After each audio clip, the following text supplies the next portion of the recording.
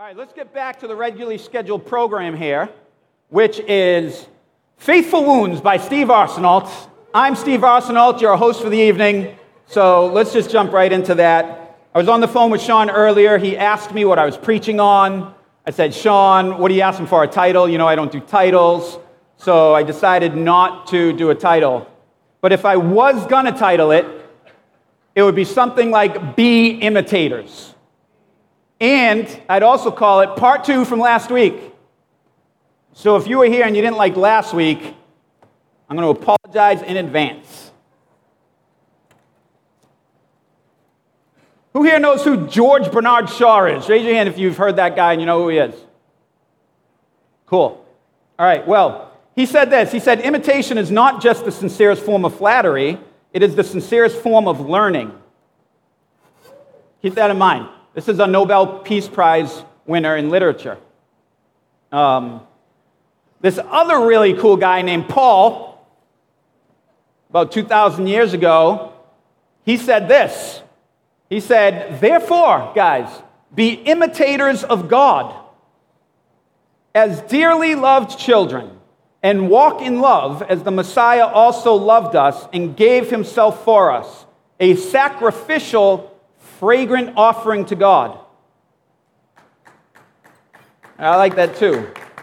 Paul is definitely worth some applause. Okay? He was speaking under the direct inspiration of the Holy Spirit. So this was God saying essentially, imitate me. Right? And this is really powerful in and of itself, but it's super powerful because it comes on the back of everything we went over last week. Remember Ephesians 4, right? And 3, which are talking about how the whole point of this gospel is so that God's manifold wisdom could be made known to the heavens and the earth. And that in Christ, God was doing this work that he said was a mystery. God was doing this work that was a mysterious work for most people throughout all of history that he was building and working towards. But in Ephesians, Paul says, but this mystery was revealed to the apostles and prophets today, meaning like in Christ, he revealed them.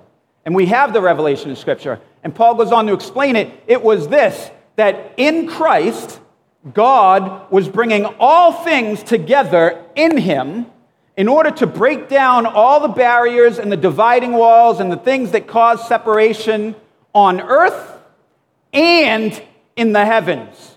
And that's the part that we need to stress, that this is a universal work of the gospel, not just some temporary work for humans. So in humanity, we were divided between Jews and Gentiles, meaning Jews and anyone who's not a Jew. And because the covenants and the promises and the Messiah was for the Jewish people, and all the law and teachings was about the Jewish people coming out from among them and being clean and not being unclean with them, they developed this legalistic perspective that they were better than everyone else, and so they wouldn't eat with Gentiles, they weren't allowed to go and interact with Gentiles. Even when Jews ended up in captivity, and they ended up intermarrying with other people, and they came back as like mixed blood, they were shunned because they weren't pure Jewish. They mixed with unclean blood, which made them unclean, right? Scripture refers to them as the Samaritans, which is why Jesus tells the story of the Good Samaritan. He's trying to bust their boxes, right? And so here in Ephesians 1, 2, 3, and even 4, Paul is constantly stressing Christ did this to break down those walls so that now, together in Christ, both Jew and Gentile have become one. That's the mystery that has been hidden throughout all of the ages, that God, in his foreknowledge, planned to reveal in the revelation of Christ, right? That Jew and Gentile are now one and co-heirs together of the inheritance in Christ. And then Paul says in 4, and this is the task God gave me, to let the Gentiles know that, to make known to them the incalculable riches of Christ in this gospel. And then also to bring together everyone into the administration of this mystery that's been hidden throughout the ages.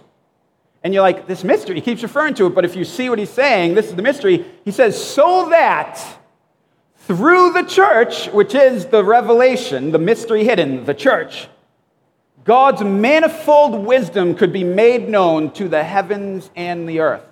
It's a huge deal. This is why we worship, is because God did this amazing thing. Like if we really get down to it, this is the thing that we worship him for. And so I really stressed that last week. If you want to hear more about like the big picture, listen to last week and meditate on it and do it. I listen to it and I cringe sometimes, and I'm the one preaching it, right? Like I'm like, ooh, that's hard. I can see why people get offended. I used to be the most requested person to preach on Sundays. I'm pretty sure I'm at the bottom of that list now after a few weeks. So I think that's cool. And when I say most requested, I'm talking about my wife, just to be clear. Every week, Steve, you preaching? Steve, are you preaching? And she stopped asking me that. So, but I'm going to keep up. I'm going to keep up with it. But this week, I wanted to nail down the practical application. In other words, what does this look like? What does it mean that we've been brought together in the heavens? At the end, I touched on it, how we are the expression of Christ in the earth. Christ is seen and made known to the people on this earth through the church, through this mystery that's been brought together. And I talked about how it all comes together in a climactic moment, right? Like it's Paul talking about the big picture in the heavens and the earth and the rulers in the heavens and the ruler in the earth. They need to see the manifold wisdom of God, and he's hammering this and harping on this. And then he's like, and do this and be the church. And then, hey, husbands, treat your wives well. And wives, can you just submit to your husbands, please? This is a little side tangent I went on. I know I was talking about grand things, but then I just want to take a side note to say be nice to each other and have a good marriage. Right? And I was like, that's not what happened. You understand? Chapter 5, the end of chapter 5 is not a sudden drop-off of the climactic expression. It is the climax of the climactic expression. And we've missed it so bad because we've dumbed it down and argued about the details and how it looks, and we get so wrapped up in me and you and the selfish dynamics and like, how is this going to impact me? How is this going to impact you? When the whole point was Paul saying, how does this impact the witness of Christ on the earth? And we know that's his intention, right? Because he goes on to talk about children and then about slaves and masters. And then, I don't want to jump ahead. All right, ready. Here we're going to go. Therefore, be imitators of God as dearly loved children, and walk in love, as Christ also loved us and gave himself for us, a sacrificial and fragrant offering to God. Here's the theme I want you to see Paul continues to repeat from chapter 5 through chapter 6. He says, do this good thing. And you're like, cool. But then he adds this part to almost every time. As Christ does. And that changes everything. That pulls us out of some sort of humanistic, moralistic perspective, or some sort of idea where we can choose what it looks like, and it's up to us, and hey, my flavor and my personality expresses it like this. Sure, that's allowed as long as it's submitted to the declaration of doing it as Christ does it first. You understand? The first box to check is, am I doing it like Christ does? And Paul continues to stress this. So, walk in love. That's cool. Love is love. Love wins. Everybody loves. Let love be love and love and love and love and stuff and love. Right? That's our culture's proclamation of love. Right? I love my wife. I love my toaster. I love my dog. I love this shirt. I love this makeup. Right? Like, love is one of the most meaningless words in the American language, in the English language, in the American culture. But it means something very specific in Scripture when you say, as Christ does. And it changes everything. So walk in love as Christ also loved us. There's your standard, there's your benchmark. If you don't know what that looks like, pore over the Word of God until it's revealed to you. And he gave himself for us. And this is a shadow and an echo of where we're going to go at the end of chapter 5. Right? A sacrificial and fragrant offering to God. Offering means sacrifice. Sacrifice means giving up, laying down, letting go, paying a price, suffering loss. This is what sacrifice means. And our sacrifice becomes a fragrant offering to God. And then he says, but And here's this but, and this is an important but. It's a God but. It's very important. I'll stop there. I was going to make a Moses joke. If you read your Bible, you get it already. Okay. But sexual immorality and any impurity or greed should not even be heard of among you, as is proper for saints. And coarse and foolish talking or crude joking are not suitable, but rather giving thanks. For know and recognize this: no sexually immoral or impure or greedy person who is an idolater, meaning greed is idolatry, is his point, has an inheritance in this kingdom of the Messiah and of God. Now I want you to understand, Paul's focus was not to suddenly shift from loving God and walking like Christ does to suddenly, and by the way, stop doing bad things. You understand? He wasn't saying that. He was saying, but, guys, but, in the context of loving as Christ loves and laying your life down, these people, right, should not even be heard of among you. See, he's not concerned about them being heard of. In another part, he says, hey, we live in this world. I didn't say come out from among the world because you live in it. You can't disappear, but don't be like them. And so here he's saying it shouldn't be heard of among you because the witness of Christ to the heavens and the earth is what's at stake, is what's online. Do you understand? So among you, this should not even be heard of. And then he goes on to even lesser things in our mind, and coarse and foolish talking or crude joking. They're just not suitable for people who are bearing the witness of Christ. You see his emphasis. He's not saying stop doing bad things.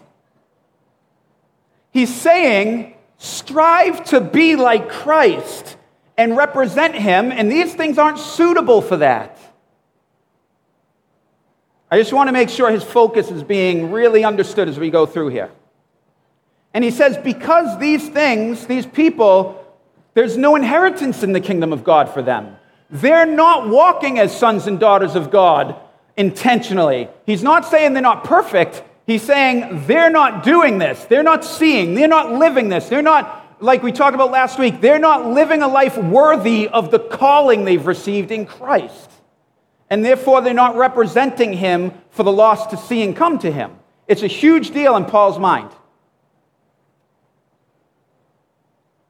Then he goes on at the end of chapter 5, after going through this whole thing, and he's like, let no one deceive you with empty arguments.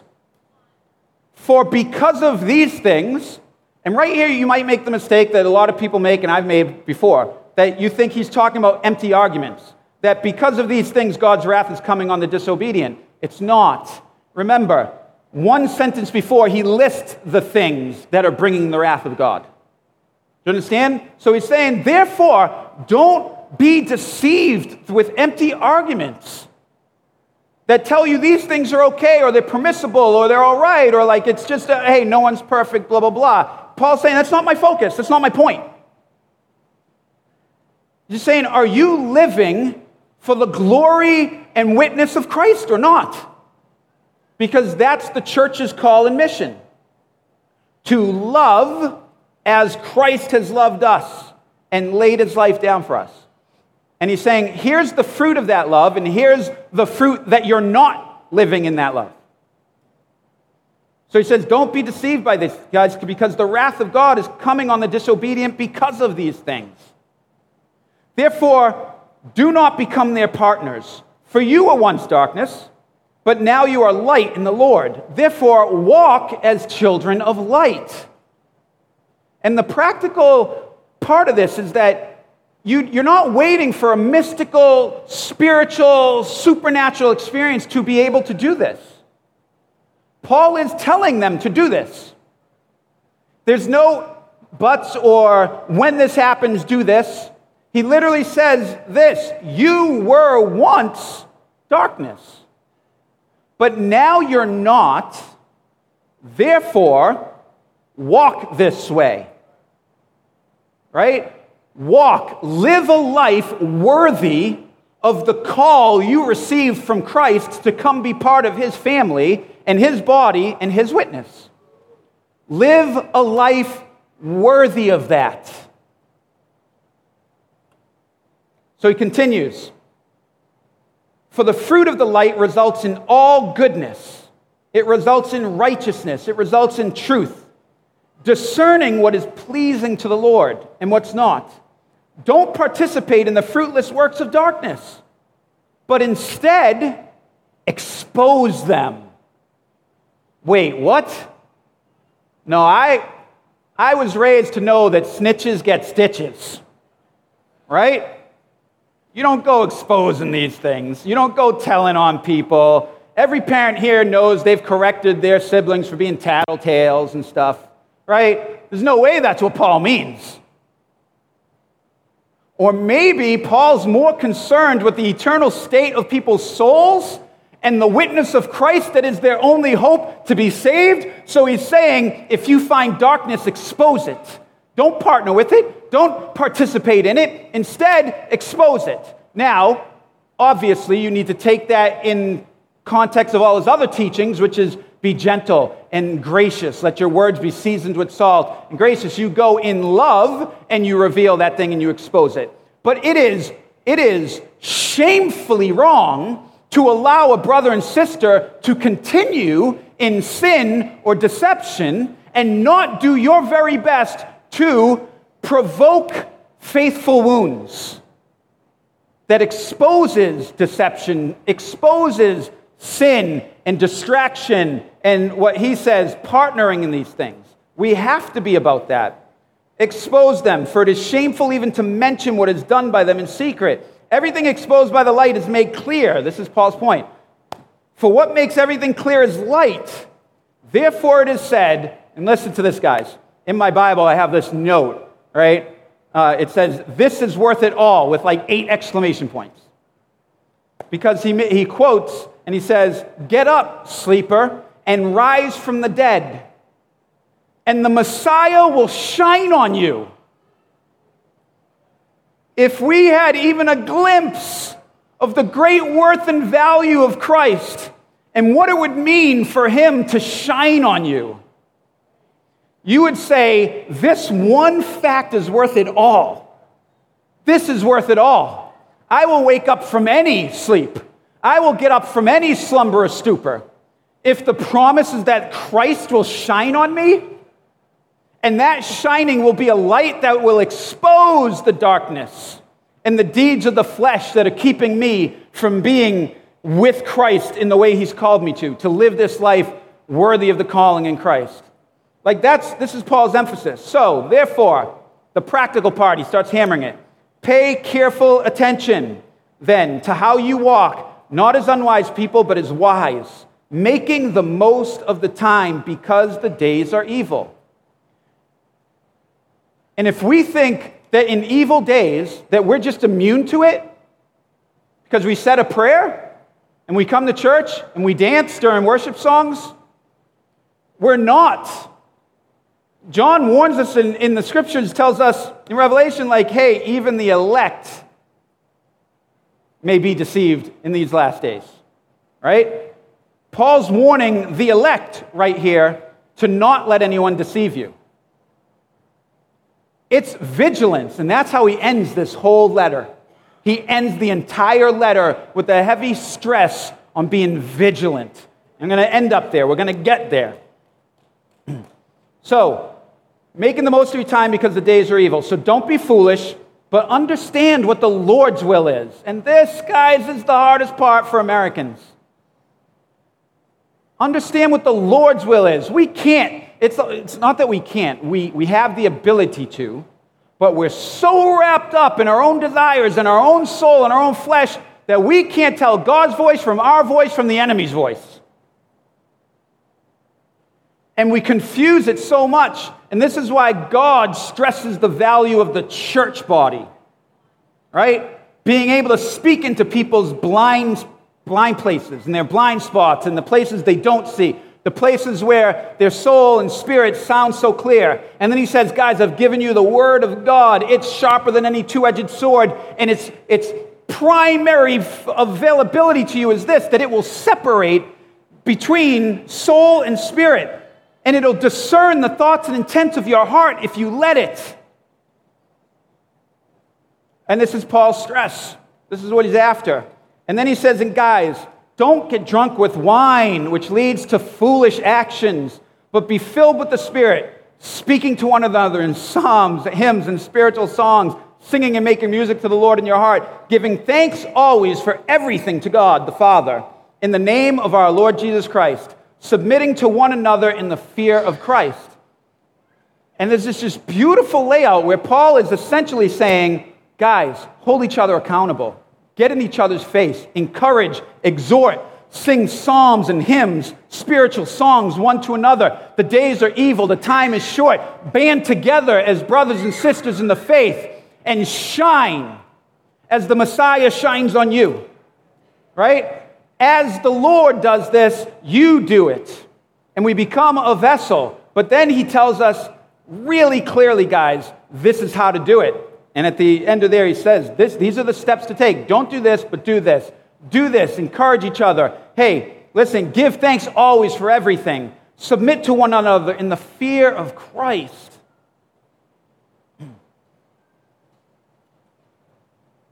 And so then now we get into that passage that everyone loves and everyone hates at the same time.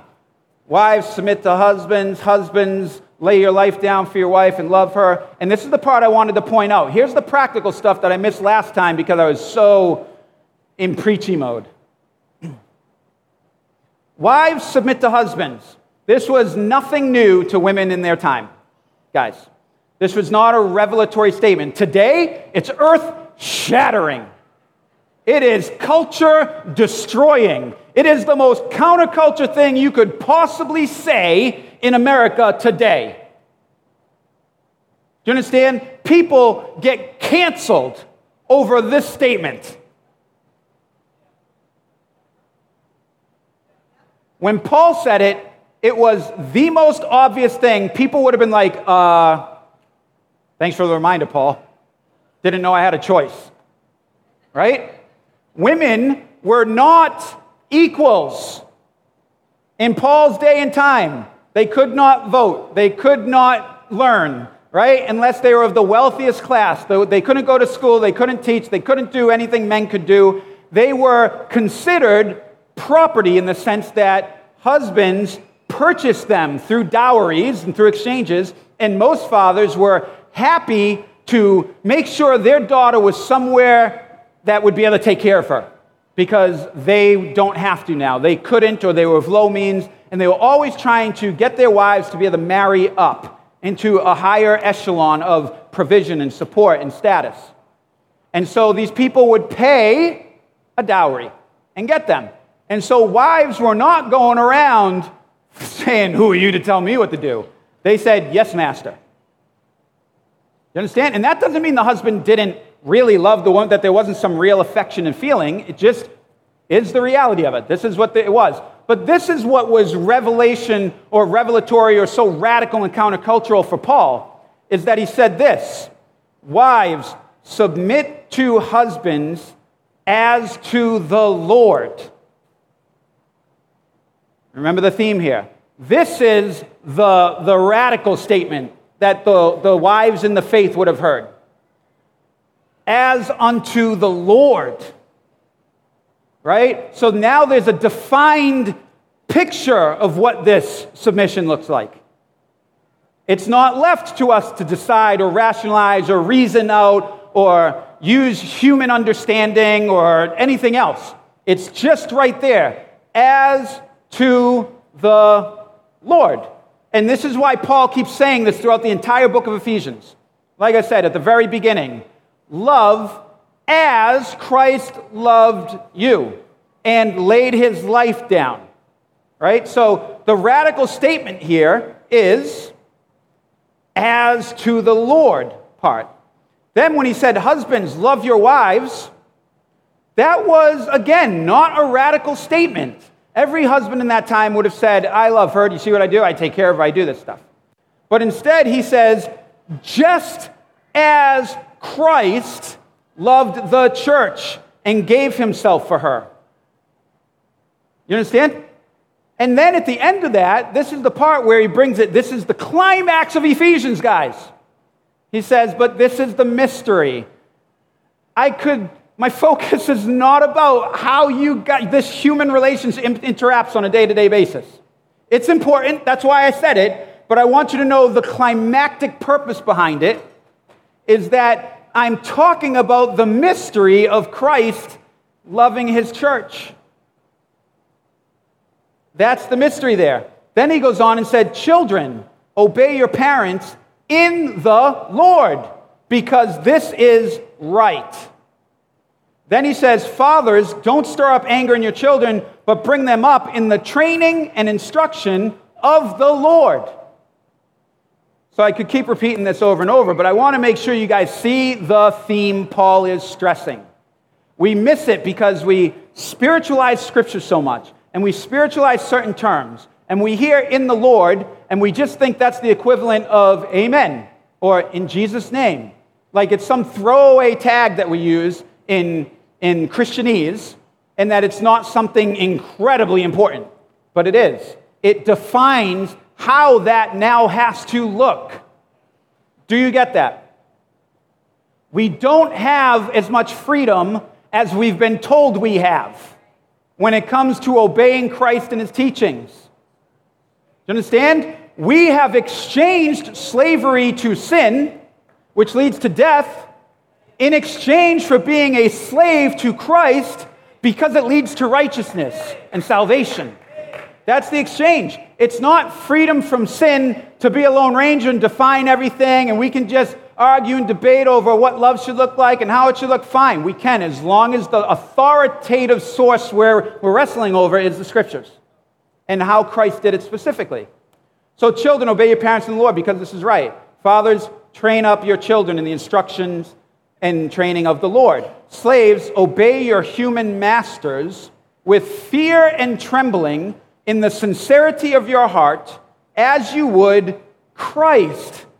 Like, gosh, this is the bomb statement. This is the linchpin. This is the one that has the least wiggle room for us to rationalize and philosophize and appease our flesh and escape the death that is being called for. Right? We're like, woo, just narrowly escaped that because love to me means this. And I am loving my wife the way Christ loves the church. Can't you see? I am submitting to my husband in a lot of things, in a lot of ways, kind of like I do to Christ. But then you get to the slave and master one and you realize, oh, the context of what Paul's saying does not allow this wiggle room. It's very specific and it puts you to the decision to obey or not to obey. And it has nothing to do with your spouse. Your spouse could be Nero. Do you understand? Your wife could be Job's wife. Okay? I hope not, but, these are just terrible polar opposites. And it doesn't change one bit your responsibility to obey the Lord for what he tells you to do. Do you understand? It just doesn't. You can't stand before God and say, I would have obeyed, but my wife was the worst. It's not going to fly. So he goes on to say this, slaves, do it as you would Christ. Now I want you to understand who he's talking to. Slaves. People who are stuck in a position and can't leave. Now, whether he's talking about slaves as we understand it in the modern sense, which he probably wasn't, it's more so bond servants, but they were stuck in the same way. They could not provide for themselves. They had no land. They had no money. They had no way to take care of themselves. So they sold themselves into servitude for most of the time a 7-year period or a 10-year period within the church's history. But in Rome, there were real slaves, like we understand today. Real slaves. The Romans enslaved Greeks and Parthians and everybody. Do you understand? America and Britain didn't invent the concept of slavery. It's been a human institution for as long as we can think. And in Paul's time, they were slaves, prisoners of war, captives, separated from the family forever, no hope to ever see them ever again. And some of these slaves were coming to Christ, and they were getting saved. They were finding freedom for their soul and spirit, and they were thrilled over it. And Paul tells them, this is what Paul says to them, guys, just in case you think your situation's so bad, you can't obey.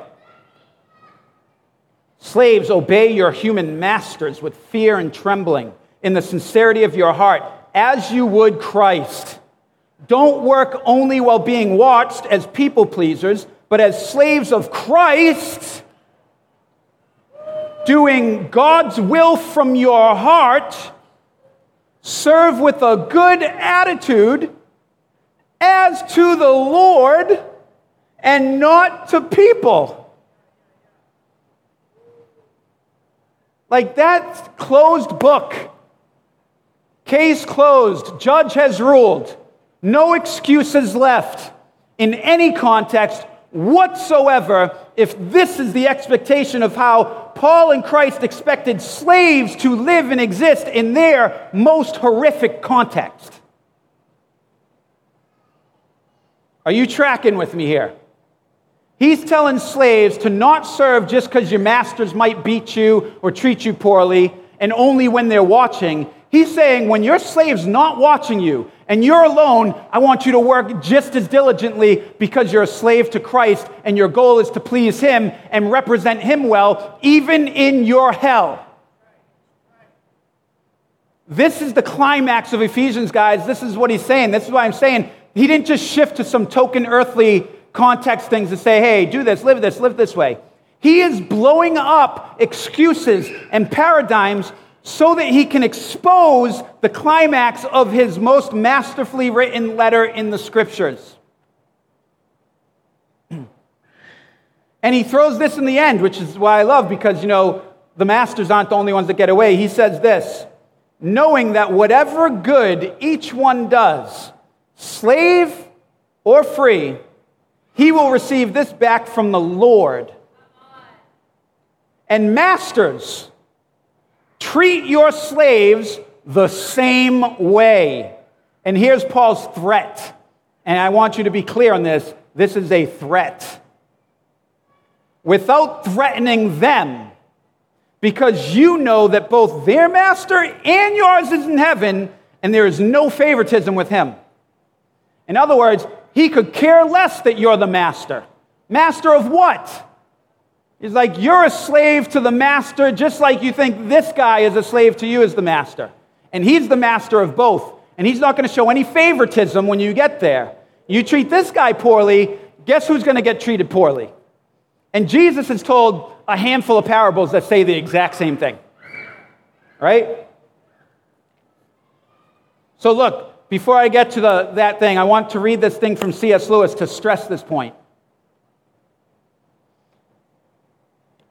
No, I don't. I'm going to stress the point.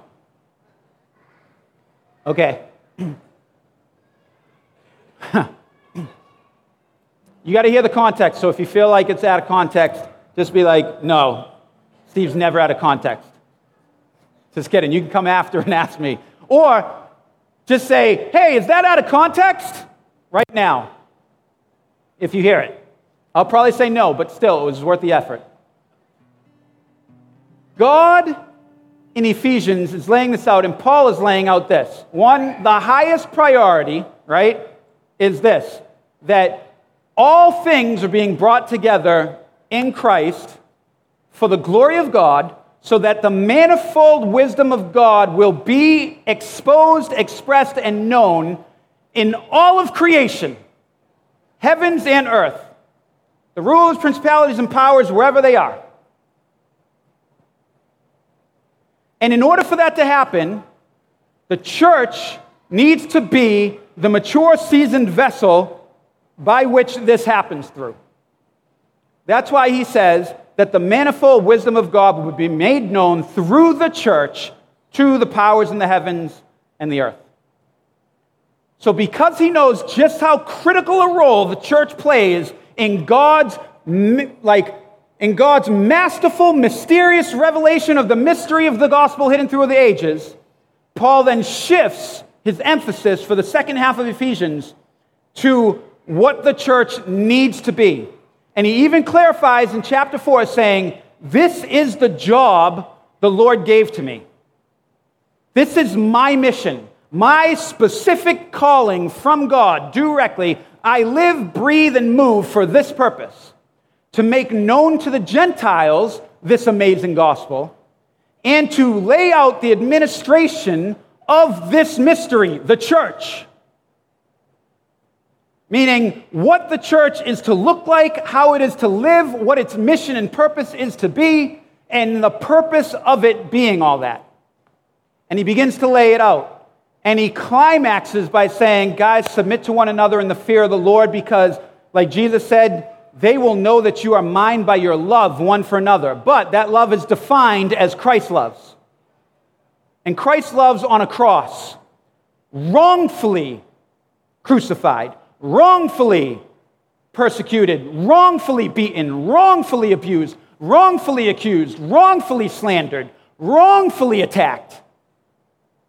And in the immense pain of the humanity of experiencing those things and the rejection of it, and the suffering he endured in the garden just the night before, he chose to love. And you know what that love looked like? It looked like this. Him not speaking a word. It says that he remained silent as it would be prophesied against his attackers, against the people that were wrongfully, spitefully using and abusing him and persecuting him. He did not say a thing because the motivation in his heart was to lay down his life for his enemies, because he chose to agape them. He was choosing to love them. And it had nothing to do with whether his circumstances were pleasant or fair or just or right or anything. He laid it down.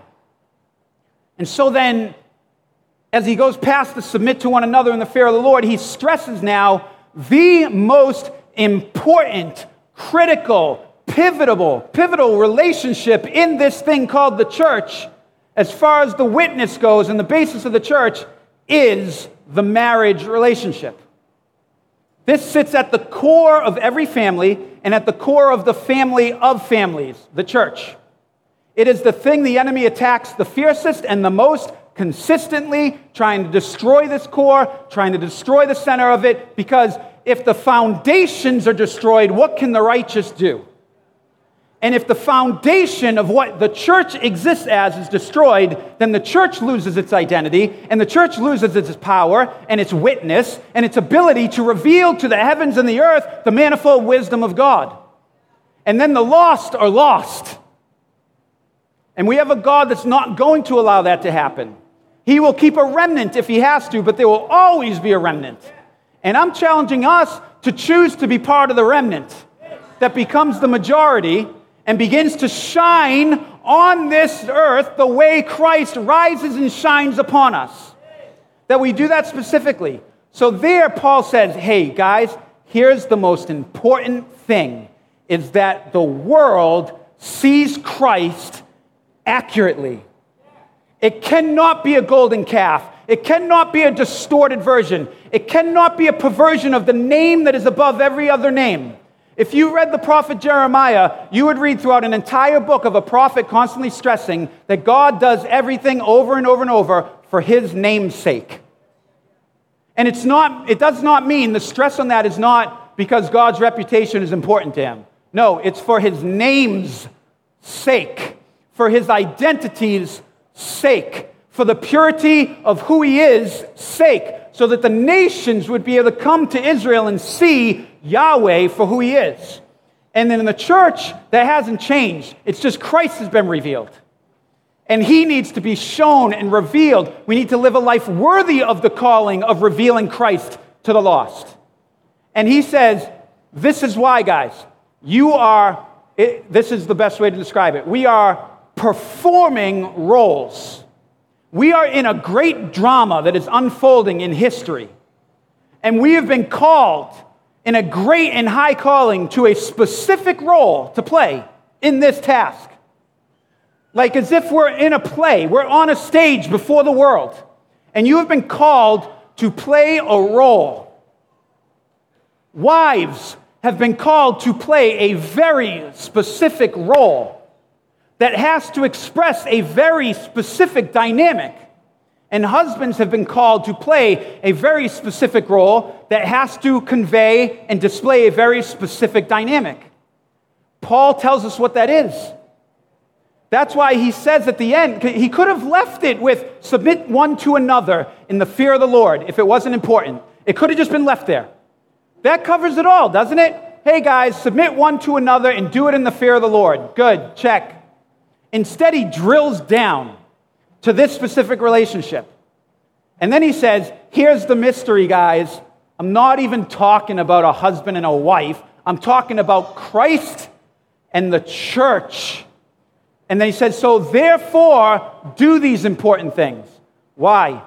Because the world needs to see how Christ loves his church and lays his life down for her, washing her with the washing of the word in order to present her pure and spotless as the bride. And the church's job, not husband and wife here, Paul's saying, I'm talking about this mission. The church's job is to display to the world, to play their role of how grateful and submissive and trusting they are to Christ. And so now you have these two key roles that are performing before the watching world.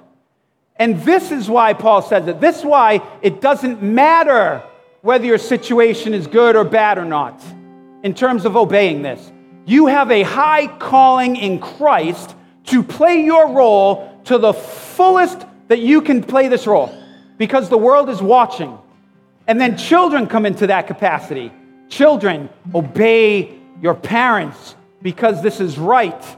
And look at what the enemy has done in generations where children, now you get canceled for teaching your children how to be moral. You get canceled for thinking that your children may need to be taught how to make good decisions and how to grow up in this world.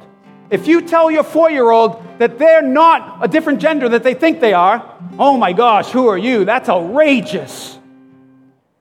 Who are you to tell them who they are? I'm their parent. I'm the adult. I'm the one that used to wear dresses when I was 5 and I have a beautiful wife today. That's who I am to tell my children, right? But more so, it's my job to train them up in the training and the admonition of the Lord. And then he goes to servants and masters and says the same thing. Because the focus is on the witness.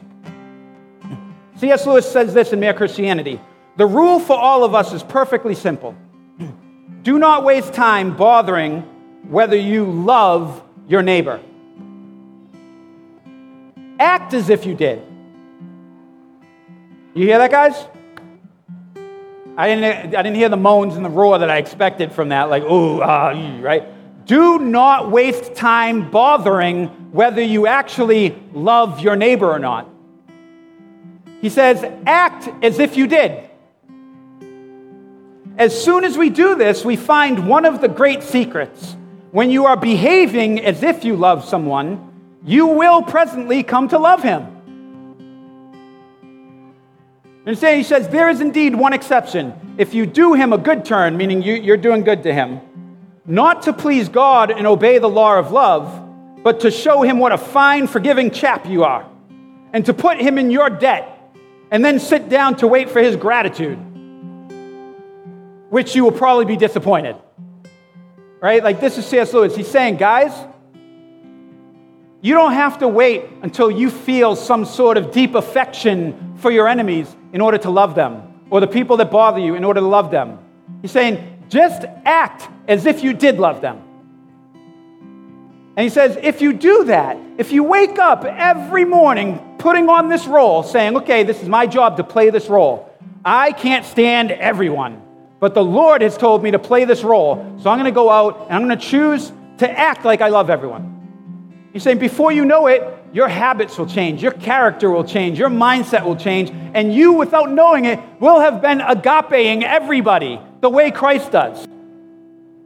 And then this work of God that happens in your heart will begin to produce the other loves, the human loves, the affections and the brotherly love and the family love. Like, that's what C.S. Lewis stresses. But I love his perspective where he says, act as if you did. It's that simple. It's not hypocrisy to act as if you love someone if you don't have the feelings. It's obedience. It's truth, right? And I wanted to close with the conclusion here, which is this quote. How many of you guys are familiar with Tales of the Resistance? I've asked you guys a few times this. Children's book, Tales of the Resistance, Tales of the Kingdom. This is a quote from it. The whole book is a beautiful display of this concept, of this truth, where the land is overtaken by an enemy, this evil sorcerer that's pretending to be king, and he's telling people there's no such thing as a true king. They're all waiting for the true king, which is Jesus. And they're like, there's no such thing as this true king. But there's this vagabond group of play actors that are going around the whole land and stopping in places and performing these stories of the great king and his reality. And people are watching it, and they're being moved by the reality of it. And they're being stirred by these people play acting the truth of the gospel, essentially. And so this princess decides she's tired of living the princess life with all the things that come with the luxury. She just wants to be a street performer, performing the stories of the king that she has come to believe is real, even though they've never seen him. Right? And so this is a quote from her. It says this, and she did that, and she became a street player, acting out the king's story in such a way that all who saw her suspected, then hoped there was a real kingdom. And like the king, she worked in common clothes, and she never gave the luxuries of the world a backwards glance, because when one has found one's real love, it is easy to leave what has only been pretend. But listen to the emphasis on that. She says this, that they acted out the king's story. Think of Ephesians 5 and the instructions and Paul's emphasis about us playing out the story of Christ and his church and his love for the church and the church's response of grace and respect and submission back to the Lord in response to that love. We're playing this out before the world. And he says that acting out the king's story in such a way that all who saw her playing this role suspected and even hoped there was a real kingdom with a real king. Guys, that's a summary of Ephesians. This is the emphasis of Paul's emphasis on Ephesians, that we would play this out, we would demonstrate as the church in such a way that we display the manifold wisdom of God that is embedded deep in the fact that a husband would love his wife like Christ does and lay his life down. That children would obey their parents in the Lord because it's right. That slaves would even willfully submit and serve their master and go above and beyond the requirements. Because they've grasped the idea that they're playing out the demonstration of the witness and the light of Christ even to their wicked master in the hopes that he would begin to see and then suspect and then hope that there really is a kingdom and there really is a king that produces such transformation and provokes such consecration and loyalty and love and service that even a slave would be transformed into loving his brutal master. The gospel shines in the darkest places when it's truly the gospel, when you've truly grasped the gospel and the weight of it and the value of it, when you've truly recognized the value of the Messiah shining his light on you. You become a different person, and then you are suddenly already living in the heavenly places with him. And this short, temporary suffering that we endure here suddenly can't be compared to the weight of glory that we're anticipating and living for. Do you see? This is Ephesians. So at the end of Ephesians, Paul says this, all of this. This is what he says. For this reason. What reason? Displaying the manifold wisdom of God to the heavens and the earth through being the church the way Paul administered it to us. right? Means loving your wife as Christ does, submitting to your husband as the church submits to Christ, children obeying your parents in the Lord because it's right, slaves serving your masters as if unto Christ because Christ is your true master. For this reason, take up the full armor of God so that you may be able to resist in the evil day, and having prepared everything, remember everything, the last 5 chapters, having prepared everything and done all of these things, you can then take your stand. You understand? This is what Paul is saying. Take your stand in the midst of a culture that is trying to absolutely destroy the book of Ephesians and its call to us. That you can take your stand in the midst of the enemy's full-on assault because you've prepared. You're rooted and grounded in love. And together with all the rest of the saints in the body of Christ, you have encountered what is the height and depth and length and width of Christ's love for you. And because of that, you're able to love and lay your life down for those who would persecute you and mock you and ridicule you the way Christ did. And then you take your stand in that, confidently standing, knowing that God has equipped you with all the cool armor imagery of salvation and faith and the preparation of the gospel of peace. These things, the sword of the Spirit, the word of God. And then he says this: pray at all times in the Spirit with every prayer and request, and stay alert with all perseverance and intercession for all the saints. Ephesians is a battle call. Ephesians is a cry to come to the mission, to come up to the front line and recognize what is at stake, the weight and the glory that is on the line, the souls that hang in the balance. And they're not depending and waiting for a bunch of young people to just go scattered on short-term missions. They're waiting for the church to become the church and then expand from that place until the whole earth is filled with the glory of God. Do you understand? They're waiting for people to be burning with such a call and a preparation and a depth of having been prepared and standing and living this stuff that they're ready to go shine this demonstration and example of Christ loving the church and the church submitting to the Father because of that love. This is what's at stake. And at the end, hey, prepare and stand and pray without ceasing because God is on the move. And he's doing stuff, and he wants people on those front lines doing it. Do you understand that? Do you see that? I hope so. Because I can't think of any other way to make that clear. This is what's at stake. And God has so gloriously and graciously invited us in to be part of something that is eternally earth-shaking, like eternity shaking. You understand? It's like Maximus says. He says, what we do here in this life will echo throughout eternity. But it's an echo that rumbles and shakes the powers in the heavens and reveals to them just how wise God's mysterious and beautiful strategic plan has been and will be forever. And you get to be a part. And all he says to you is, you just have to surrender all that temporary, worthless crap that you've held so dear for so long. That's it. That's all he's asking. Turn to Christ, surrender your own desires, surrender your heart, surrender your will, surrender everything to the one that you can fully trust, and let the world watch you do that.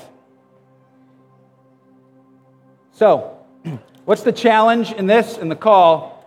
It's simply this, guys. As it always has been and always will be whenever I'm sharing.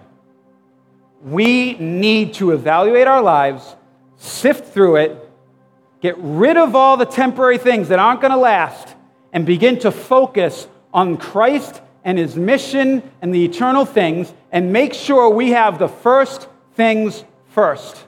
And that we're not messing around and playing around with things that are going to pass away and burn up, and that we're not letting our desires for these temporal things or these selfish things lead us and rob us from what God wants to do in and through us. Remember this. We'll have all of eternity to celebrate our victories, but only a few short hours before the dawn in which to win them. That's a sobering quote, and a sobering statement, and a sobering thought. And it becomes even more and more sobering the older you get, and the closer you realize you're getting to eternity. You know? So, guys, there's no magnificent rally cry, altar call, but there is this. We're here. Let's not waste it. God is speaking. God is moving. Let's respond to God right now. As always, stand up. Get out of your comfort zones. You've been sitting down for a long time because I'm the one who preached. So stand up, shake it loose. Let's just begin to engage with God right now and ask the Holy Spirit to continue to do this work. God, what is holding me back? What do I still need to let go of? Where is my soul leading me and not your spirit? Show me where your spirit has been placed in the back seat and my own soul and flesh and desires are taking charge and leading. Help me to see. Help me to let go and to release. Guys, sometimes your flesh holds on so hard, and it is really hard to let go. If that's the case, come up and get prayer. Get someone who can help and pray through and give you perspective and hear from the Lord and begin to pray into that. Where two are together and you begin to just break things. Okay? But go after it. You can leave whenever you want. This thing's 24/7, just as a reminder. Also a reminder, be part, guys. Don't miss out on what God's doing here. Come take a block, lead a block, come be part of a block. Literally, at any time, day or night. Literally. Just come and be a part and see if God does something in your heart or moves or stirs vision in you. Whatever it is. So let's do that. Let's just let go. Let's begin to release. Let's go after God until He does something. Let's have life group leaders, elders, deacons, whoever are available to come up and pray for people.